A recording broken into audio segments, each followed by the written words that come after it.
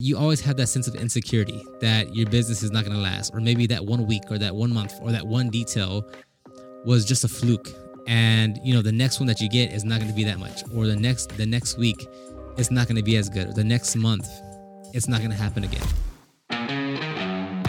Welcome back to the Detailing Business Class podcast, where you'll learn proven tactics and strategies on sales, marketing, and operations to grow your business. I'm your host, Oscar Gill, and my goal is to elevate you as a detailer and business owner to the next level.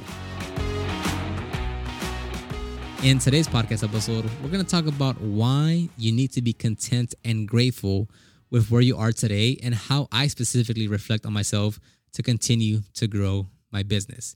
And if you are interested in seeing how I grew my detailing business to over $10,000 per month in my detailing business, then you can click the link in the show notes, or if you're watching this on YouTube, in the description box, or go to detailclass.com and sign up for the free training where I take you through the whole process of how I started back in 2011, how I went from a struggling detailer to a booked out detailer, and how we continue to grow our business and schedule customers with our different marketing channels. You can find the whole process, how we grow our business, the marketing, by going to detailclass.com. Let's go ahead and get started with this episode. And welcome back to another podcast episode. Glad to have you here on another episode of the Detailing Business Class podcast.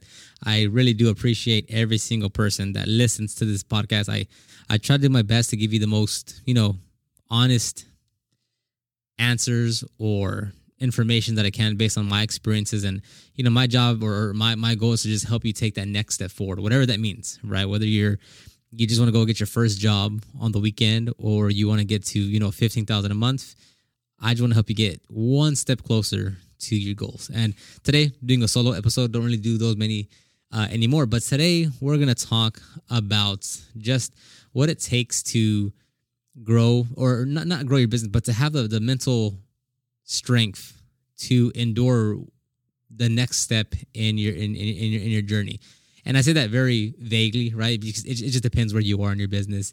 Someone just getting started is completely different than their fourth year full time with a team going to their next shop, right? Those are two completely different things. But regardless of where that is, though, nothing really changes in terms of how you feel about your business, the stress or anxiety that you put upon yourself, or the level of work that you put in, right? A while ago, there's a podcast clip that I uploaded on TikTok and Instagram that talked about how back then I got super excited over like a $700 detail. But now when we book like a $1,400 detail, it's just a part of the system now. And it's just, it's time, let's knock it out. And a lot of the comments there, and they weren't negative, they were just kind of, pointing something out that they thought they saw. But it was kind of misconstrued, because a lot of the comments were saying, "Oh, this guy isn't passionate anymore. He doesn't like what he does anymore. He's kind of, he's no longer trying to grow his business, or he's kind of tapped out already." And what I mean by it doesn't matter at what level that you are, is because if you're barely trying to get your first $1,000, you will work the same there than you will when you're trying to make your first $100,000, right? And what I mean by that is that when you're trying to make your first $1,000, you might have the sensation that you're not doing enough, that you're not moving fast enough, that everyone is ahead of you, that your business might fail, that you don't know what you're doing.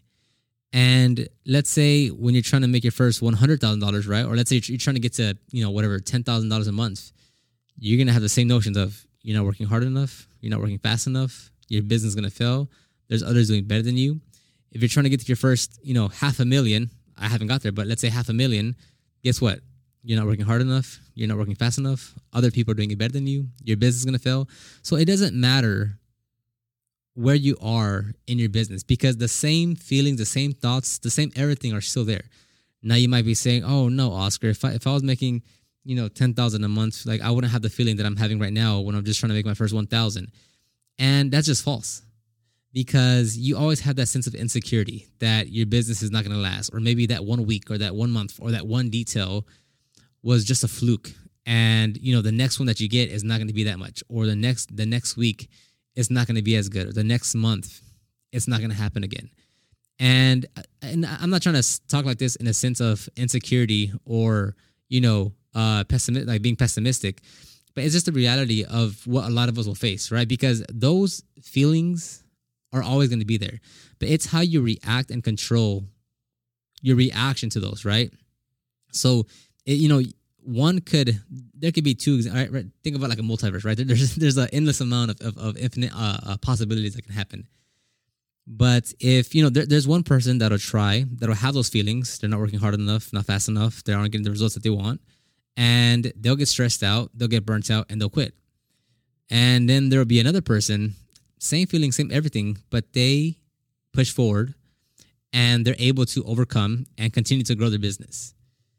And what I'm telling you here is that, like, from day one, you'll never have it right. You will go through multiple iterations as a human, right? And I say that term very loosely, not just as a human of who you are, but as a human as how you look at your business, how you look at life, how you are as a brother, sister, husband, wife, whoever you are, right? As you grow, it'll trickle down into your business, or the way you operate in your business will trickle down into your personal life. And like it's not all sunshine and rainbows. I hope a lot of people look at me right now and they're like, "Oh man, this guy has it figured out. He must be so confident. He must he must have it pretty easy at this point." And the truth of the matter is, like, it's not. It never gets easy to anyone, because you never know what's gonna happen, right? You might say, "Oh, well, he's getting views on YouTube. Oh, well, he has an Instagram. Oh, well, he has a team. Oh, well, he gets customers." And even with all that, right, there's still the sense of like, but will it last, right? Is this a fluke? What if something happens that tears everything apart, right? And again, I'm not saying this in a pessimistic way. I'm just saying everyone goes through these emotions, through these thoughts, because it's not like we're at a job where it's like, oh yeah, like, the company makes whatever money. Like, I'm just getting a check every week. Like it's not that. And it's like, if I make a few wrong decisions, that can easily send us down somewhere we don't want to go, right? And it's like every day for you, right? Generally speaking, but every day you feel like, man, I'm not doing enough. Man, I need to work a bit harder. Man, I need to stay up a little later. I need to get up a little earlier. Nah, I need to do a little bit more. And with that kind of mentality, which is great, don't get me wrong, but depending on where you are in life, you really have to have detachment from that. And what I mean by that is, there's an infinite amount of possibilities. So if you are 19 years old, living at home with no mortgage, no bills, no kid, your threshold of what you can do is much higher and much tolerable, because you're a kid. Whereas if you're 37 years old, 43 years old, with a mortgage, with a family, you can't work those long hours. Because why? You just have so many other responsibilities. So you have to be able to detach. So the way I look at it is like, you will attack when you have to attack, meaning work hard, do what you can, get after it, and then detach when you need to detach, right? You need to have that dichotomy between turn on the switch, go. Turn off the switch, rest. Or don't worry about business. Because one thing I've really been trying to focus on is understanding that, like, for me, the work is always going to be there, right? Like, if I don't pay attention to this, I will easily work 10 to 14-hour days, Monday through Sunday, no break, and I will make an excuse for every single thing on why I can't go do that, because there's work to be done. Like, easily, no problem. But then you you zoom out and you look at the next 3 years, 5 years, 10 years, and then you ask yourself, well, if I miss this one day, or if I take a break half day, what does that impact big picture? And 10 out of 10 times, not much, right? So for me, what I like to have is like, and there's no specific pattern. I don't really, subscribe to the idea of like balance, right? Of like, do 50% work and 50% life, or, that's not the kind of balance that I kind of have in mind, because there's still a balance, just not in the way of like percentage splits, right? Where it's 50-50. It just, when I need to work and when it's time to work and when I'm inspired and fueled to work, I work. But when it's time, when there's an event or a time where I just need the break, I'll take a break, right? So let's say Monday through Thursday, or let's call it Monday through Friday, it's just full dog mode, 10 to 14-hour days, right? And then the weekend comes by, I'm like, okay, I'm not going to work at all. I'm not going to touch anything. I won't respond to emails. And even if a problem develops at some point in the weekend, I'll get to it Monday. Monday comes around. Okay, boom, full force, all the way, 6 a.m. to 7 p.m., just go. And again, for me, that's balance for me. Because another way that I not mitigate, but what I also do throughout that week is like I include personal life in my business, which is why I always talk about the gym, because the gym plays such a crucial role in how I'm able to fuse everything together. And not just the gym, but the shop in general, right? Because Caesar, which has Symphony Advertising, which he leases one of the offices in the warehouse, that's my brother. And I get to see him every day. Like, just flat out, how many people get to see their brother every single day? And always, like, just being realistic, right? Like, if I didn't have the shop, if I didn't have the office, how often would I actually see him? Very minimal, right? Don't get me wrong, like, we'd still see each other, but not to the extent of what I see him now, because I get to see him every single day and talk to him every single day. Same thing with the shop. Today, we're going to have Danny and my other friend Gian come over on top of Lex and Angel working out here. So that's me, Angel, Lex, Danny, Gian. That's 5 people working out in this gym, just having a good time, right? And I don't have to go anywhere. I don't, like, at 5 o'clock when they get here, I could just turn off, take some pre-workout, change, and start working out, right? And it's just like, what can I do to continue that pattern of doing things here at the shop that allows me to bring more personal into my bubble, But for you, like, depending on where you are with your business, it's very easy to think that you're not doing enough, that there's more to be done. And it's like, and it's kind of, it's weird to say, because there's no way you'll know what is enough or what's not enough until you've gone through it.